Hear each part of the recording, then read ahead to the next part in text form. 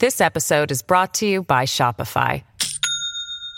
Do you have a point of sale system you can trust, or is it a real POS? You need Shopify for retail. From accepting payments to managing inventory, Shopify POS has everything you need to sell in person. Go to shopify.com/system, all lowercase, to take your retail business to the next level today. That's shopify.com/system. Welcome to the New Books Network. Hello, you're listening to New Books in History, a podcast channel on the New Books Network. I'm your host, Joshua, and today we have on our program Emma Griffin, who's here to talk to us about her latest book, Breadwinner, An Intimate History of the Victorian Economy. Some of our listeners might be familiar with Emma's work elsewhere. She appears quite regularly on the BBC, as well as the BBC History Extra podcast. But this is her first time on the program, so a very warm welcome to you, Emma. Hi, thank you. We'd like to begin by inviting our guests to tell us a little bit more about themselves. So I think we should start with that. How did you come to be an historian? I didn't really anticipate becoming a historian at all. I actually started a maths degree a long time ago and presumed I would work in some kind of, I don't really know what I had in mind. But anyway, I didn't really get on with the maths degree awfully well. So I left university and went back a couple of years later, and I was restricted to what I'd done at A-levels, which had been maths, physics and history. So having kind of explored the maths, scientific, engineering route, I fell back on the history. So it was really serendipity that I did the history degree, enjoyed it more than I could have anticipated. And as I was studying, it started to dawn on me that you could do higher degrees and you could even get jobs in doing this. And that's what I did. And of course, you've reached where you are today. You are now the president of the Royal Historical Society. So I think congratulations are very much in order. Thank you. Thanks.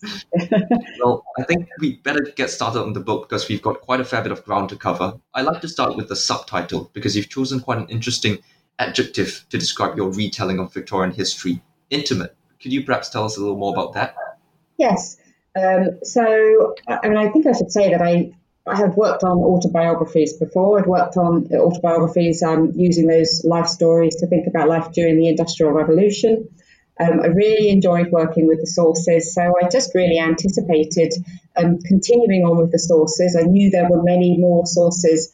I mean, it's quite a struggle to find good quality sources for the kind of period before about 1830, 1840, and they become more numerous and richer sources afterwards. So I knew I would probably carry on working with the sources because I enjoyed working with them so much.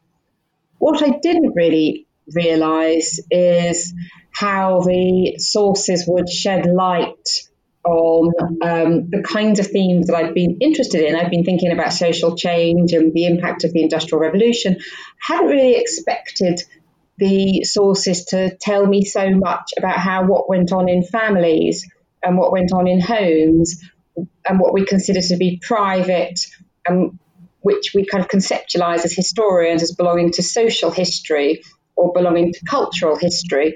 I suppose what I hadn't really anticipated is that all of those private, personal bits of information contained in the sources would also actually shed light on the big story of social change and of economic change as well. So the subtitle is obviously An Intimate History of the Victorian Economy. And I think what I was trying to get there is the links between what goes on privately between individuals and particularly in homes and in the domestic sphere, and the bigger theme of the economy, which we tend to regard as objective, external, something that we can measure, and certainly something that doesn't really have very much to do with the family.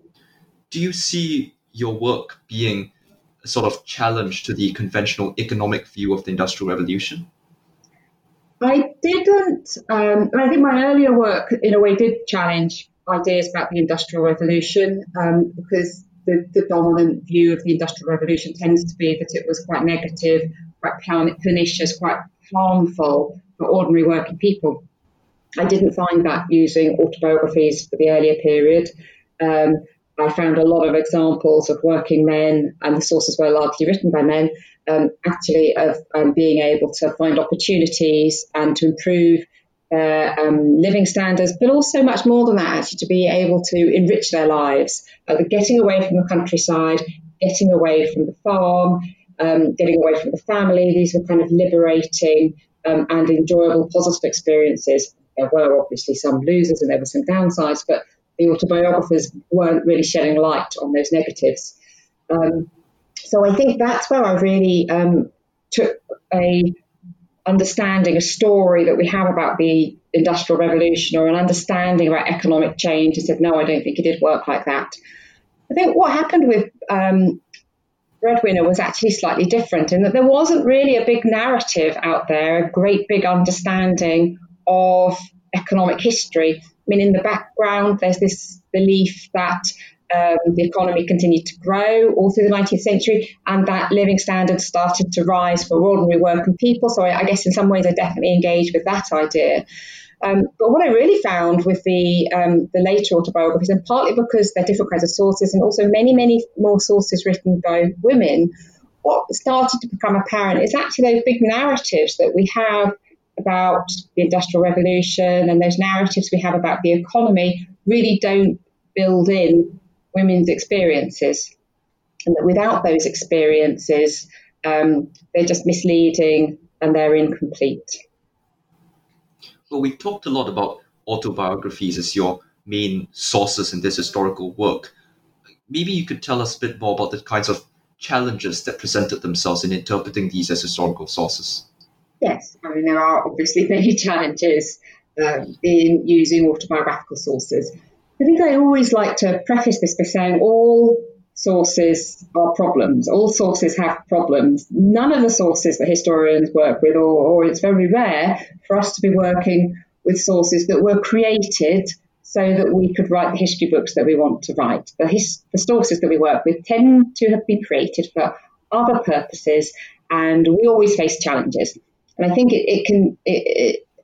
people seem to be very uniquely concerned that autobiographies are a problematic source. And I've worked with many different kinds of sources. There are problems with all kinds of sources. And I don't think the sources actually with autobiographies are exceptional or insurmountable. I think all historians really should be asking questions about who created this source, why does it exist, why did it survive, what potential biases or problems are there with this account that we're being provided with. So having said that, I mean, specifically thinking about autobiographies, what are the problems with autobiographies? Well, I think for me, maybe one way of conceptualizing the problem is that the sources are not unique in coverage. Not every single working person wrote an autobiography. And yet I want to tell a story about the Industrial Revolution or about the Victorian economy that is general in coverage, that does make general claims about social, economic, cultural change over various periods of time. So it's about getting from the particular to the general. So autobiographies, they tended to have been written by men in the early period, always written by men, and tended to be written by people who went on and did something significant in their lives. That didn't mean they started off their life in a particular way. I mean, I'm looking at working class autobiography, so the definition really was kind of humble origins. But it's obviously the case that by the time these people write their autobiographies, they very often experience some social mobility. They're much more comfortable in life, and that may influence the story that they tell. And then, of course, there are always problems about memory. Particularly if you've gone on and done something in life, you may have a reputation that you're trying to maintain. You may want to protect members of your family from personal details. There's all sorts of reasons why bits of information will be kept back. I'd also say a lot of those problems actually were much more acute for the earlier period than for the later period. So in the Victorian period, looking back to people who lived during the Industrial Revolution, it tended to be quite difficult to learn how to read and write. And it tended to be a person with a lot of confidence who would write their memories. You really had to be a man who'd done something, like you'd become a preacher or you'd become a chartist or you'd really done something quite important. And that was what gave you the skills and no less importantly, the confidence to write a story that you thought other people would be interested in, and maybe even get that story published. Those are very limiting factors. So what's particularly joyful when we look at the 19th century is many of those restrictions start to ebb away. Because now we're looking at people who maybe were born at the late 19th century or in the Edwardian period, who have childhood memories that take us well back into the 19th century or the very early 20th century, but who are writing their memories in the 1960s or in the 1970s as an elderly person. Now, by this point, many people are literate, many more people are literate, and we've got things like the emergence of local history movements and oral history movements, so all sorts of movements trying to encourage people who traditionally wouldn't have written their stories to share their memories. We've got higher literacy, the chances of survival of documents from the 1960s. Obviously, it's much easier for a document to survive from the 1960s. And by the 1980s, people were saying, hey, have you got these memories? Share them. So a lot of them have been deposited in archives and catalogued. So you really start to get a much wider swathe of experiences for the Victorian period, particularly the late Victorian period. And you really do get lots of autobiographies written by women. But I think the really big shift is you get autobiographies written by people who were born working class and who lived working class and who are now elderly and are still living in a council flat and are, by some definition or another, working class. They've not gone through this process of social mobility. So although there are real drawbacks, obviously there's still drawbacks with these sources, I think the sources actually become very, very rich as we move through the Victorian period. You can really, really kind of get into people's lives in a way that just isn't possible for the earlier period when so many fewer people had access to writing their own story. Yeah, and you talk about needing a great deal of confidence to write these autobiographies. And I suppose that in part explains why I think somewhere in your book you mentioned that most of the male writers in your corpus at some point in their lives became involved in politics. And I suppose that had something to do with this general trend in your corpus. Absolutely. That was a wonderful way of getting people into, or kind of away from their rather unlettered working class origins and into a world in which the printed word matter, the spoken word matter, in which these kinds of forms of communication were valued and validated. So I think that's absolutely right. Politics is a fantastic way, or a kind of fantastic tool of getting people to write autobiographies, partly as well because people realise very quickly, if they're getting involved in political movements, that they'll be much more effective if they are better educated. So quite often political movements are also bound up, or working class political movements during the 19th century were also very bound up with trying to improve people's reading and writing and oratory skills. So it all kind of comes together as a package, a kind of apprenticeship, if you will, in writing an autobiography. And thinking about these small limiting factors in making your sources representative of the working class in the Victorian economy, were there any particular perspectives that you felt were obscured in these autobiographies? I think there are certainly omissions the further we go back. So the really big omission as we go back to the earlier period is very, very few written by women. Absolutely, definitely. And the other omission is few. There are always some sources written by men who were working class all through their lives. Those people still existed, but they are outnumbered by people who had started working class and who had gone through a journey of mobility. I think it's very interesting, actually. One of the things I did with all of the sources, both the earlier and the later period, but thinking more systematically for the later period, is just put them all into a spreadsheet and just ask the question, well, obviously, what's their gender? Where in the country are they born? Are they born in a city, or are they born in a very quiet agricultural village? Are they born in some kind of market town like Norwich, where I'm based? What kind of place do they come from? I can put in information about family size, and really there was just always an enormous spread. And I think what was very striking is that it even included people who had been born into abject poverty, who had really been born into the very, the underclass, the poorest classes, the most fragile families. They're all there in the autobiographies. And I think the assumption would be that it would be the more comfortable working class families that were slightly better off that would kind of go on and write their autobiographies. That really isn't the case. So many single parent families, they're always the poorest, they're broken families, single mother families tend to be much poorer than two parent families. They're in there, and entirely broken families as well. So there's several accounts of people who spent parts of their childhood in the workhouse. I call them, they were often called orphanages, but very often they're not orphans. They do have parents, but in institutions of various kinds. And even some that have memories of childhood homelessness.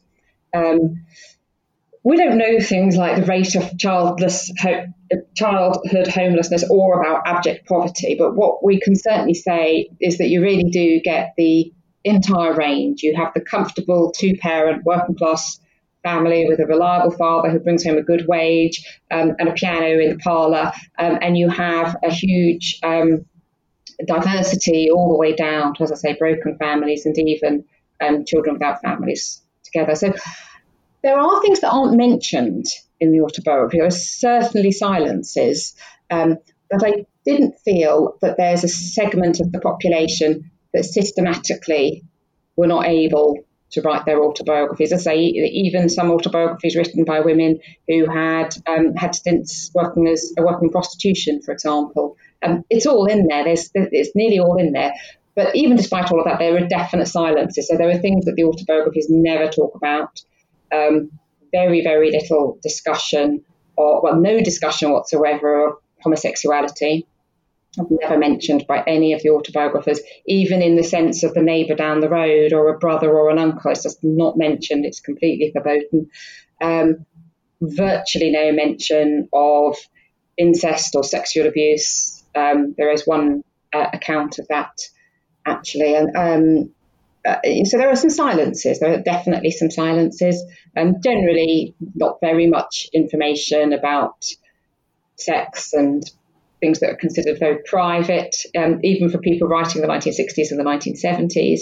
There are bits of that creep in as well. But there are silences more than segments who are unrepresented, I would say. Of course, and aside from cultural taboos, I think somewhere in your book you also note that a great deal of these autobiographies demonstrate a sort of, I think you use the words, reticence towards the emotional elements of life. Yes, absolutely. So I think that's a really interesting challenge, particularly for those that were born in the Victorian period or in the kind of Edwardian period and who are then writing their autobiography in the 1970s.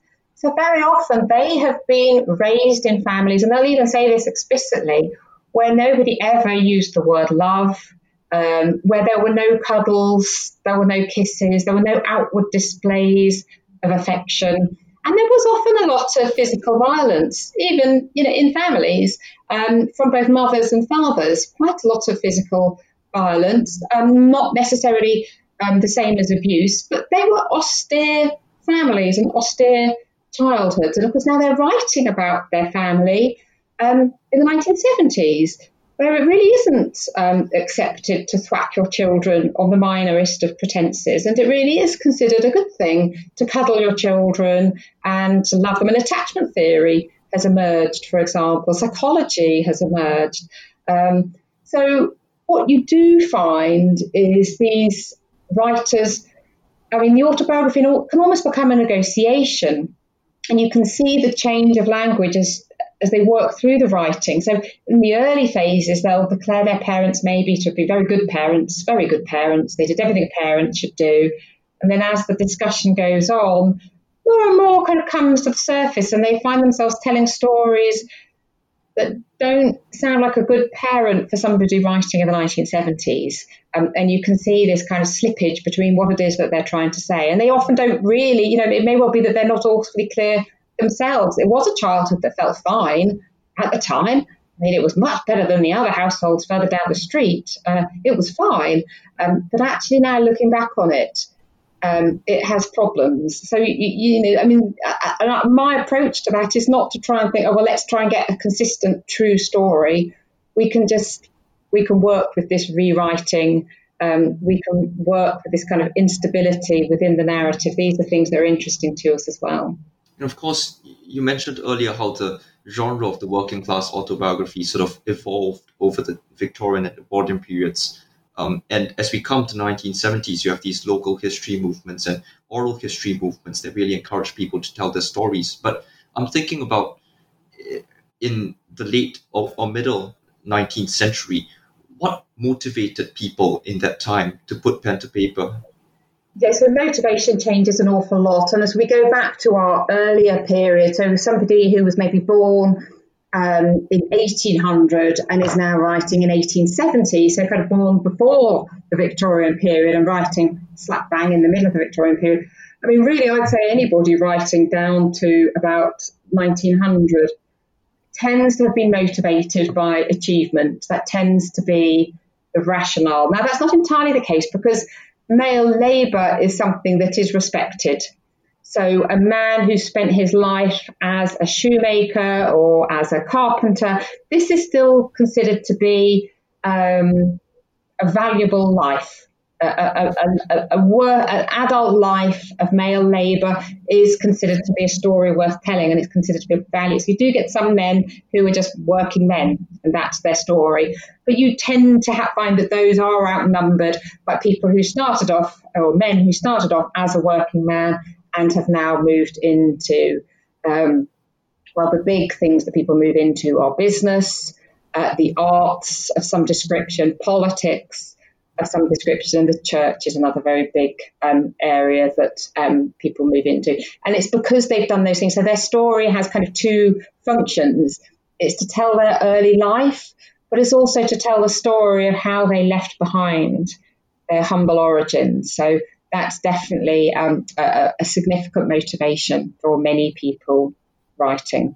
And very, very important, so worth remembering as well, although they may have become a preacher, for example, they may still in actual terms be poor. And that doesn't carry huge wealth with it, but it certainly is a very different kind of life to that of their father, for example, who just worked as a labourer and whose life was devoted to earning a living. They're still earning a living. They're often not very well off. They're often doing some manual labour as well as they're preaching. But it's certainly a different kind of life to that of their father and their grandfather. Well, it seems to me that you've got quite a cast of interesting characters in this collection of autobiographies. Do any specific anecdotes or stories stand out from your research? Oh, yes. Many anecdotes stand out. And I ended up, some of the autobiographies are absolutely full of interesting stories, and there's just so much of interest, and they make such interesting observations about either their family or about the world around them. And some of them are, on the other hand, some of them are just pompous. They're just an account of all the marvellous things they've done. And what I think was very striking working with these sources is you feel like you get to know your writers. And you befriend, some of them particularly you befriend, and you'll pick the autobiography off the shelf and you'll go, oh, here it is, Ada Chu, oh yes, and you feel like you know her, you get to know their kind of personality, their quirks, and you do build up almost a personal relationship with some of them. They're just so full of stories of various kinds, some of which are very striking. Some just take you back. Some of them will just mention things like, one of the lovely stories that I come back to quite often is one of the autobiographies. Her father's a school teacher. Her mother runs a little shop. So in terms of working class families, this is absolute respectability. They're also a really small family. For a long time, it's only her.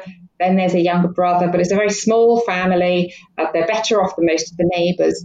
But she writes really interestingly about how her father is given an egg every day, and her mother will crack the egg and whisk it up in a mug with some milk, and her father will drink it. And And there's this kind of piece of performance, this almost piece of theatre that they perform in front of her every day.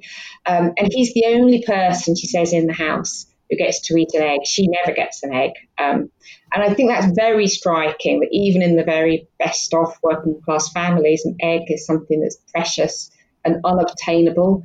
But also the dynamics of the mother preparing the food, the father eating it in front of everybody. And there's a lot of storytelling around meal times, who gets the food, who gets the good food, behaviour at the table. There's just so much rich material, and it just sticks with you and stays with you, in the long term.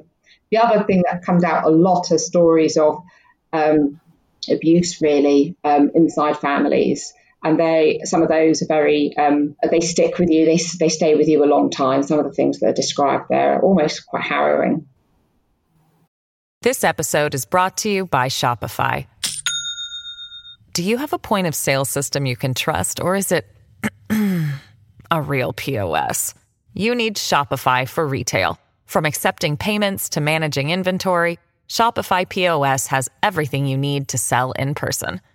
Go to shopify.com/system, all lowercase, to take your retail business to the next level today. That's shopify.com/system.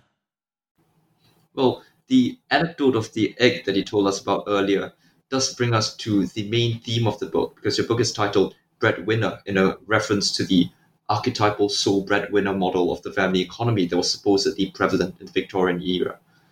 Could you briefly describe this model of family life for us? Yeah. So absolutely, and that is I suppose her family isn't entirely conforming to the breadwinner model because the mother ends up running a shop. But at its kind of purest, the breadwinner model is the father going out to work and him earning a wage that's sufficiently good that nobody else in the family, or the mother in the family in particular, doesn't need to work. So he goes out, he provides all the material needs for the family. He literally works all week up until the Saturday at lunchtime or Saturday evening. He comes home with a purse full of money. And then the model is that he gives that money to his wife. He literally physically hands it over to the wife. Very often, the wife will then give back a very small sum for pocket money, for spending money, or maybe the husband sometimes reserves a bit of the money himself. There are stories of father handing over everything and then a token being given back. Or there are stories of father keeping some back and then handing over the rest of the wage.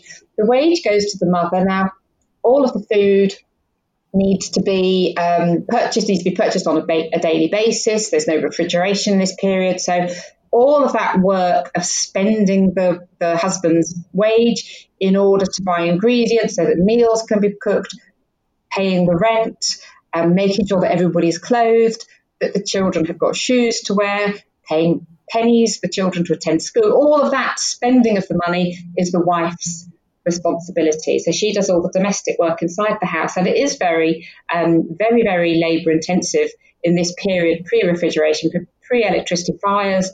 Water's being fetched in many households. Firewood is being chopped, and every hot meal depends on fetching water, fetching firewood, chopping it and making a fire. It's very, very labour intensive. So that's the women's work, and the husband, the father, goes out and earns the wages to keep the household afloat. So it's a family model that's very divided with separate roles for the men and the women. It's only ever an ideal, it goes without saying. There were always households that didn't have a breadwinner, death, desertion, ill health, all sorts of problems could arise. And it was also very common in rural areas for mothers to do some work at harvest, for example. So it was quite common in many communities for some women to do some work, not all the time, but bits of work over the year. And that, in essence, is what the breadwinner model is. And it becomes, it had been around, this divided family model had been around long before the Victorian period, but it becomes valorised and idealised, particularly in the 19th century. And you mentioned earlier the difficulties of domestic labour, and very often our modern conceptions of housework don't quite match up with this Victorian idea of domestic labour. Perhaps you could tell us a bit more about how difficult it was, really. Yeah, I think that is really important. And again, I mean, it's something that comes out very much from the autobiographies. So So, I mean, housework today is still necessary, and particularly if there are children, there is still a certain amount of work that households have to do to get children clean, fed, off to school, or minded if they're preschool. There's still a lot of labour, particularly where the children are involved. But really, the idea of housework has changed all beyond recognition through the 20th century, and it is now much more associated with beautifying, cleaning, improving, enhancing the domestic interior. Whereas really in the Victorian period, housework is work in the house. It is the work of the house, really fundamental, necessary work, water, fire, food, the very basic minimum things that you need to do in order to put a hot meal on the table, to put food in people's tummies. I mean, it's part of our pattern of survival, and it was just still very. I mean, it's becoming a little bit less labour intensive in some cities where it's possible to buy some pre-cooked food. So things like cook shops are arising, and pie shops. So you can buy some pre-cooked food by the late 19th century. You can pay other people to do your laundry. So, you can contract bits of the housework out. Houses are starting to have piped water, and a few are even starting to have things like gas boilers and ranges, so that the heat for cooking can be provided and supplied much more easily. So these things are starting to develop. But even with these developments, there's still just a lot of labour, and labour that just goes far, far beyond what we associate with housework. Or, I mean, just take another example. You've got an infant and their baby wets its nappies. You've got no disposable nappies, but you've also got no washing machine. You've also got no plastic outerwear that you can put around a child's nappy, and that all kind of comes in the 20th century. So when a cloth nappy gets wet in the 19th century, so does absolutely everything else. The bedding, the clothes, everything is soaked, and you haven't got a washing machine. So it can be difficult for us to really truly grasp the amount of labour on really basic tasks in the 19th century. And on the other hand, even though men probably led better lives, I think you told us the egg anecdote, I imagine that the burden of this single earner system must still have been quite difficult to bear for many men. Could you tell us about the working conditions and the challenges they face both in the workplace and the household? Yeah, so I think absolutely, it's not easy to be the woman at home with responsibility for all this labour, particularly if you've got a large family and you can't control your fertility and you've got 7 children and you don't even really didn't want more than 2. There's lots of challenges for women, but I think there's also definitely lots of challenges for men. The work that men are doing, well, they work very long hours, first of all, much longer hours than we're used to. There's no health and safety. So work is often physically dangerous. There's certainly lots of evidence in autobiographies of men's bodies being damaged and harmed by the work that they're doing, their lungs being damaged, physical damage to the body's exhaustion. Hard physical work that's just exhausting and is often in quite a dangerous and difficult environment. What's also apparent is that men who are working in these heavy labour areas, heavy industry areas, so in things like mining and in quarrying, in a host of kind of dock work, for example, work that's often very physically demanding, long hours and takes a lot of toll on the individual that's doing it. You also have really high levels of drunkenness and drinking.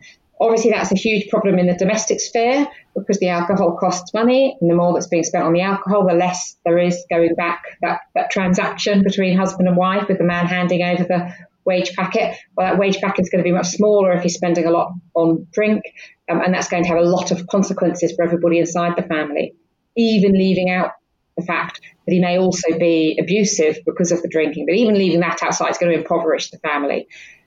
And yet it's also clear that this heavy drinking is particularly problematic in some of the more onerous areas of work. And I think that, there's an element, we can certainly see an element in which men are under a lot of strain, and for them drinking is a kind of release, a kind of way of letting go of some of the burdens. I think this model is very difficult for men. They work very hard outside the home. And one of the other things that comes out from the autobiography is very often they don't feel they belong in the home very well because the demarcation is so strict, because everything inside the house is done by mother, and the children identify so very, very strongly with the mother, and the father's just this slightly absent figure that they don't know very well and are slightly afraid of. The home is not always a very enjoyable environment for them to be in. It also might just be very small, and it might be crowded with noisy children. So for all sorts of reasons, they don't necessarily feel at home inside their family, and they're looking for this kind of human connection. We all need human connection, and they're finding human connection in the pubs, in the workplace, with other men, and that's not always something that's to their that's to their benefit. We talk about men drinking their savings away, and we also talked a bit about morbidity and mortality being sort of limiting factors in making this breadwinner model truly prevalent in Victorian society. What other reasons might there have been for this model to break down? Okay, yeah. So there are really a host of ways in which the model breaks down. There is, clearly mortality is one of the big issues. There's just no father. There's some problems with ill health and unemployment. They don't tend to be the more serious of the problems, even if men do have ill health. If it's very serious ill health, they'll often die. So then they kind of move over into the mortality statistics, or the ill health will get better and they'll go back to work. It doesn't tend, and there's no way of sustaining people, basically. There's no social service, and there's very little medical care. So there's no way of sustaining chronically ill people for decades and decades. They kind of tend to flip one way or the other. And unemployment, it tends to be short term. It is a boom economy during the 19th century. So there's not a massive problem with men unable to find work. But, there are examples of that as well, obviously. Much the bigger problem, so mortality is big, not so much problem with people unable to work or too ill to work. And then really there's all these problems with men not sharing their wages. And that's a very big issue all through the 19th century of men not sharing their wages. And there can be like a variety of reasons for that. So the single most common reason is because they're actually drinking really heavily. And very often, they're addicted. Basically, they've got an addiction problem. They cannot do otherwise, and some of them will meet an early death through this as well. But there's also, we just have the idea that the man will work this really exhausting labour for 70 hours a week, come home, and then give all of that money to his wife. For the household and maybe get a little enough to buy a few beers back is slightly unrealistic. So even if men aren't alcoholics or they're not drinking all their wages long, sometimes they just don't want to give all their earnings to their wife. They don't want to do that. They want to go to the pub. They want to get involved in a political group. They want to give their money to the church. They want to spend their money on the things they want. They like reading. They want to go and buy some books. They don't want it all to go on boots for the children and all the other boring little household expenses. So there's a lot of men just not sharing their wages, sometimes through the drink, sometimes because they've got other things that they're doing. And I think one of the more serious problems with the breadwinner model is desertion. And it's more serious than death in many ways. So if the father dies, the mother can and very often does remarry. Because you've got this family model where you have to have the wife doing the domestic work, you have to have the male bringing in the wage. So you find that both men and women, if they're bereaved, if they're widowed, they tend to remarry fairly quickly because they need to get that two-parent household. That's just how society works. There's no safety net. There's no social security. You've got to be the pair of you. If your husband deserts, you can't remarry. So you're then just in a position of women will work at whatever they can do, but female wages are very much lower. Children will go out to work at a really young age. Maybe you'll get a little bit of charity. Mostly you'll just be really, really poor, and there's just no two ways about that. And you can't solve that problem through remarriage, or you can't, but there's no divorce, so there's no remarriage either. So that's another kind of a fairly large area that's kind of breaking down the two parent breadwinner model. And you did talk about how when this breadwinner model sort of breaks down, one solution is remarriage, and the other solution is the women and the children go out into the labor market and seek employment. What sort of jobs did women and children find in the Victorian economy? Well, I mean, it's different for women and for children. So boys can start going out to work. I mean, by the end of the 19th century, they've got to remain in school until they're 11, rising to 12, rising to 13 eventually. But boys can go out. They don't earn very much, but through most of the 19th century, by the time a boy is about 15 or 16, he's getting quite close to an adult wage.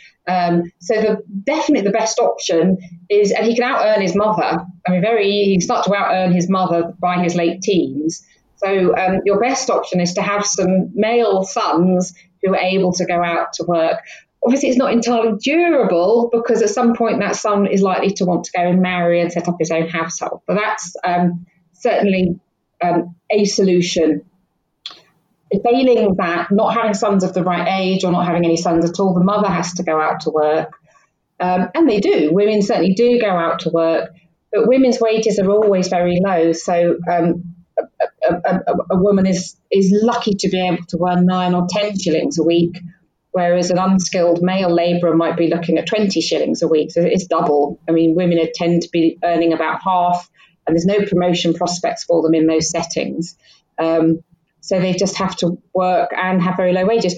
And of course, if the mother's out to work, you've still got the problem of who's going to fetch the water, who's going to light the fires, who's going to bake the bread, who's going to buy all the food fresh from the market that day and then somehow fashion it into a meal. That hopefully, if the mother's at work, there might be an older teenage daughter who can take on some of that work. And that work is all involves quite a lot of skill. So you also find that when teenage girls are given the housekeeping, household often goes to rack and ruin quite quickly because they're not actually capable of taking on quite that variety of skills. So there's no really good solutions. And if I don't mean to just be a big Debbie Downer on this, there are no good solutions. And you see a lot of distress actually in the families where you don't have a breadwinner. You have a lot of distress, a lot of fighting, a lot of conflict, often amongst family members, and just really high levels of poverty. No very easy solutions at all. Surely there weren't many easy solutions, but there were quite a few creative solutions, because you note in your book several instances of women exuding a sort of entrepreneurial spirit and complementing domestic work with running home-based businesses. Yes, that's the other alternative. Yes, of course, that's another thing that women can do if they're in that situation. And particularly if they've got very small children, they're going to have no choice but to do some kind of home-based business. So then you're looking at taking in the neighbours' washing, taking in their laundry, maybe doing some needlework for them, assuming you've got the skills to do needlework. You may or you may not. There are some very enterprising women in there, sometimes cooking meals for workmen, lodging. Very often you'll subdivide your house and you'll overcrowd your house with men in the area and provide meals for them. So those are the kinds of solutions. Because women are so much poorer, their ability to make any money is really reduced. They are inventive solutions, but I wouldn't want to be too kind of romantic about these solutions. They tend to you tend to find households that are under a lot of stress and under a lot of pressure, where you've got you subdividing your home, for example, letting lots of random people in and giving up your space for them and giving them providing food for. It just becomes very complicated. Those are the kind of solutions that are there. Where women have much better providers, if they've got a husband who's a good provider, those are the women that tend to be in a good place to set up a good business that might work for them quite well. So we kind of come back to, as mentioned, the school teacher and his wife runs a little shop. So that works quite nicely because it's a stable household that's got quite a lot of cash flowing through it anyway. But single mothers will really struggle to do something like set up a little shop inside the house, because they just won't have the resources to get it off the ground. Well, let's talk a bit about food, because we've sort of touched on this idea quite a few times throughout this interview. And it's very much related to this idea of wages and standards of living and domestic housework. Could you tell us a bit more about the kind of food that you would find in a Victorian era household? Yes, the food is lovely. I love looking at the food. I think I'm very interested in food. Really, it varies a little bit across the country. And it's very closely related to household income. So the higher the household income, the more varied the food will be. And I think it's also clear that food tends to be, cities tend to be the more interesting place to live, though families are much more fragile in cities. So cities are also the places where you have the heavy drinking, the deserting fathers, the fathers who aren't sharing their wages. Those are all much bigger problems inside the cities. In the countryside, wages tend to be low, families tend to be much more stable, diets tend to be much better. And the main reason for that is in the countryside, a lot of people will have small gardens, and they will be doing a little bit of food production themselves. Mothers might be making things like jam, which will keep the family going all through the year. They might have some chickens. So again, the children won't be eating lots of eggs, but there'll be a chance of having some egg, occasionally some eggs inside the diet.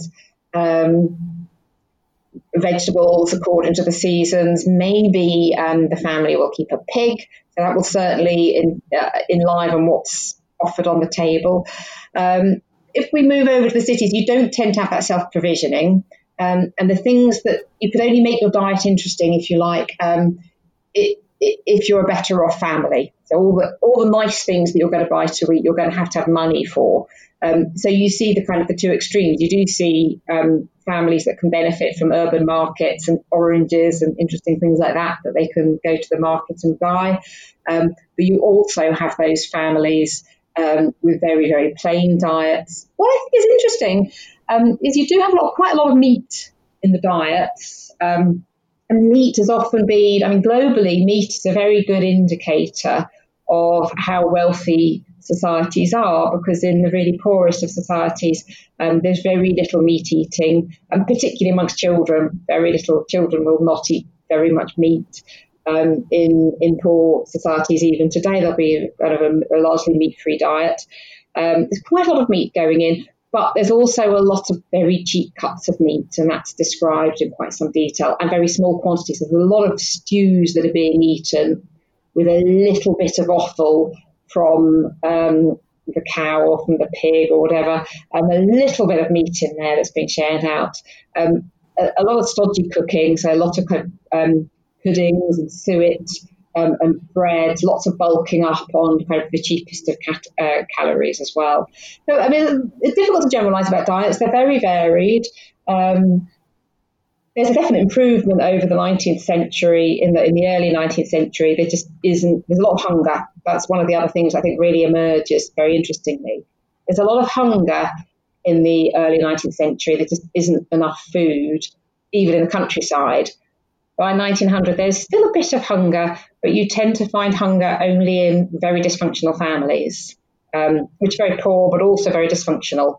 Whereas at the beginning of the 19th century, you don't have many dysfunctional families. They tend to just be poor, and that will be the explanation. There's just not enough money coming in to buy food, enough food for all of the children.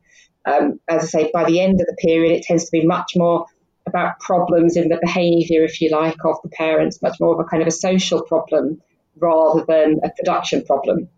There's a real shift in the nature of the problem. It goes to being something to do with society's failure to share resources properly, whereas at the beginning of the period, it's really about the economy failing to produce all of the resources that were required.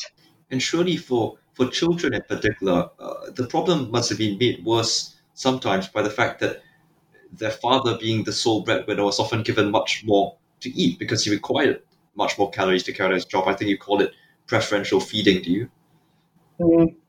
Yes, absolutely. So even in the a stable, functioning, relatively well-off family, it is a really big shift. It's a huge shift. Everybody will sit down at the table, and then all the nice, best bits of the meat and of the dish are given to the father, And the children, I mean, they'll often describe that when they had the stew, they had the dumplings and the gravy, but they didn't actually get many morsels of meat because the meat was reserved first and foremost to the father, but also to the mother. Mother often has first dibs on the meat and the good things before the children. So a lot of the children's meals are kind of meat flavoured rather than actually containing a very large amount of meat. And there's a lot of bread and suet, bread and the cheapest form of fat that's available. That's a staple of their diets, definitely. Well, something that strikes me is that we spend quite a bit talking about the family and family structures, but we haven't gotten down to quite defining it properly. How large were these families or households generally? Were they multi-generational or neo-local? Yeah. So they are traditionally nuclear families. So the model is very much young man and woman marry, they set up their own household, their children live with them, and then their children will leave, then set up their own household. You do have granny living in with the family sometimes, but not very often. And it's really quite rare for people to get married and to remain living with one or other of the parents. When that does happen, it tends to be because the wedding has been brought forward by a pregnancy and they're not yet in a position to buy the house. But the minute they are to set up their own house, and the minute they're able to move out, they will do so. It's not a long-term solution. So you tend to be looking at two-parent families and a very big variety of sizes. So definitely you've got some small-sized families.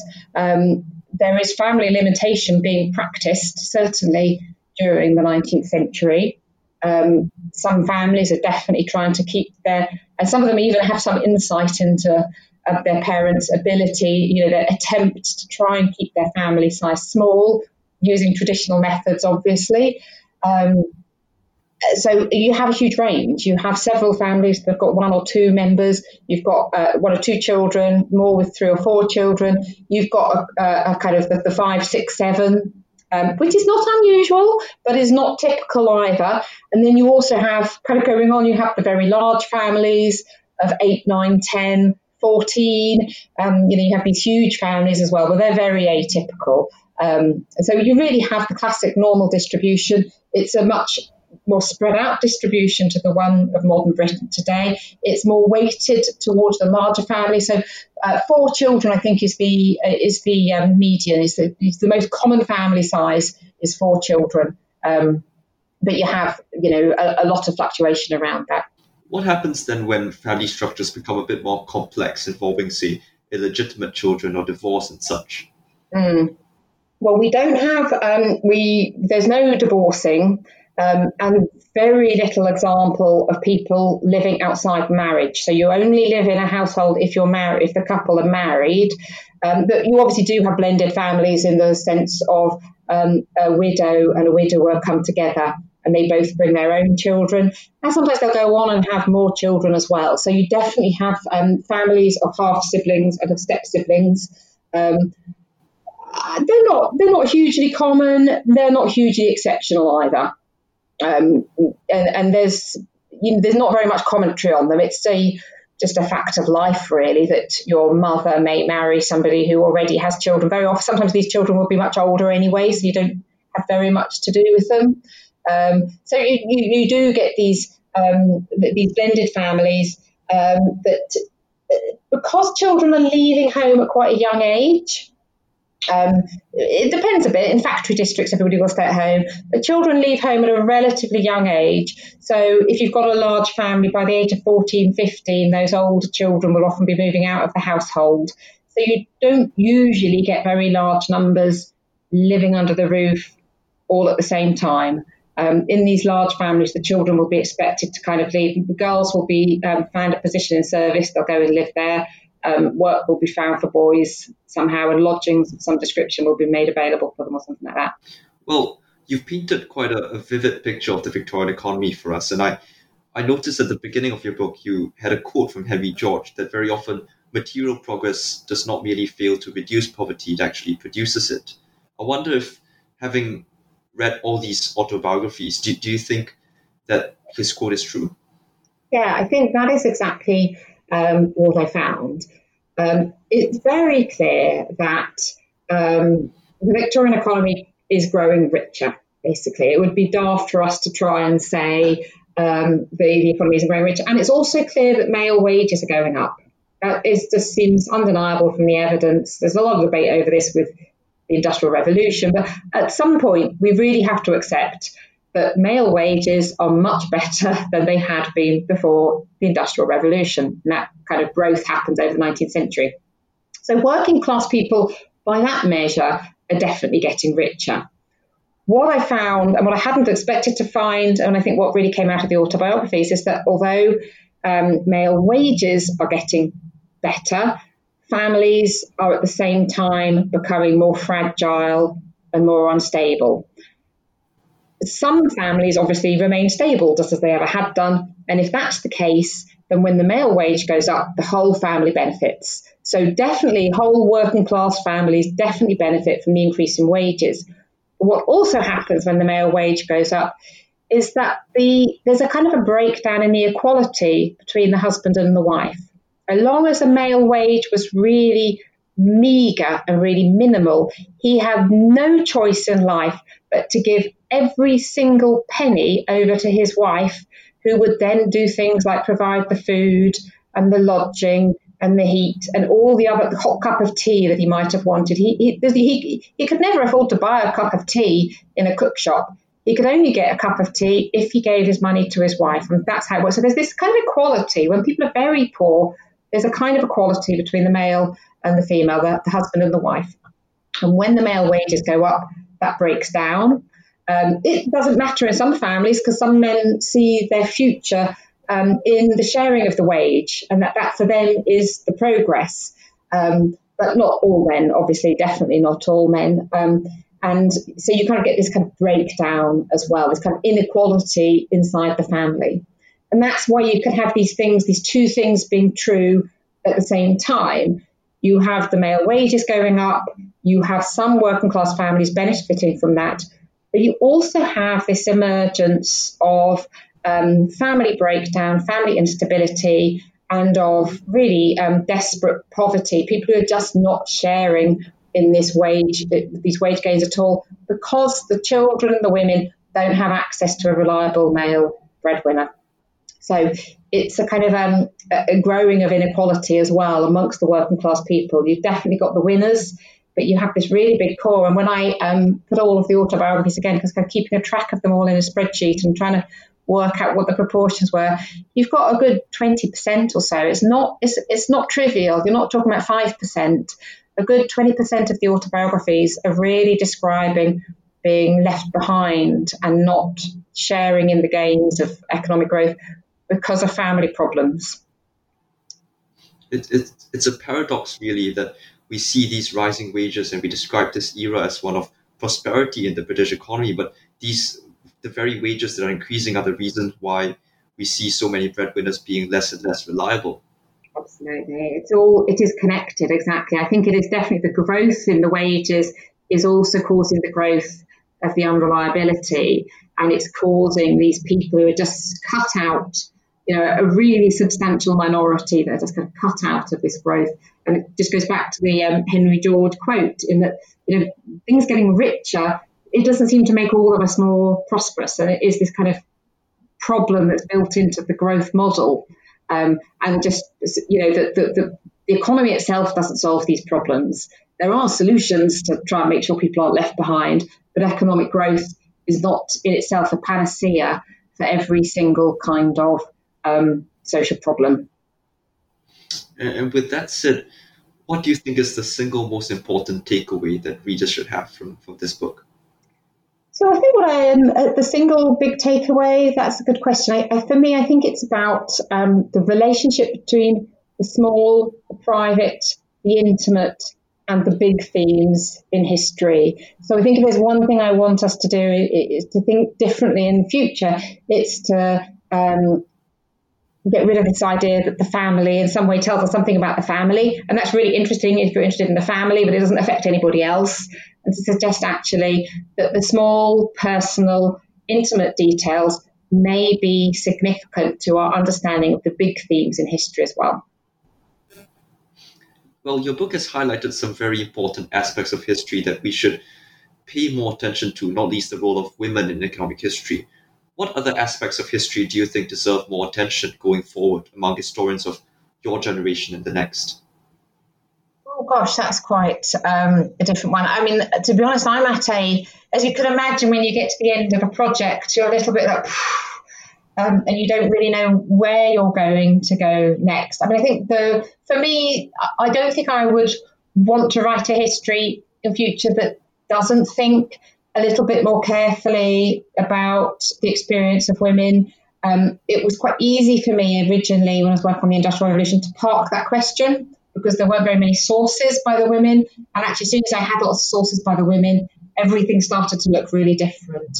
So for me, I think I'd like to try and suggest that, I think this is the original idea of gender history would be all about looking at men and women together. Though in reality, as historians, we tend to be much more comfortable looking at either men or looking either at women. So I think the idea of trying to bring the two together, even when there's a massive imbalance in the sources, and the sources for one set are really rich and the sources typically for the women are not really rich, but instead of just saying, well, we'll live with that and we'll get on and see what we can do, we actually try and address that in everything, really factor that in. But as I say, that's an aspiration. And at the moment, I'm just kind of picking myself off the ground of having done that project and trying to get started. It feels overwhelming ever doing another book again, really. Well, let's take a mind off your work for a moment, because I like to wrap up my interviews with one question. If you could interview someone for their new book in history, who would that be? Well, I'm going to cheat ever so slightly. I have recently interviewed and chatted with Millie Cockayne about Rummage. That's a history of recycling. And I really loved doing that. The idea of recycling, again, is one of those things that we could think of as peripheral, but actually is really central.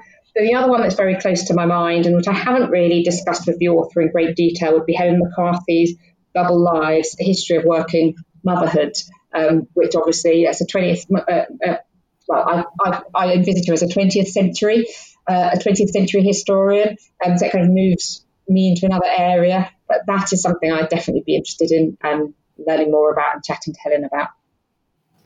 Well, thank you so much, Emma. I've thoroughly enjoyed our conversation today, as I'm sure our listeners have.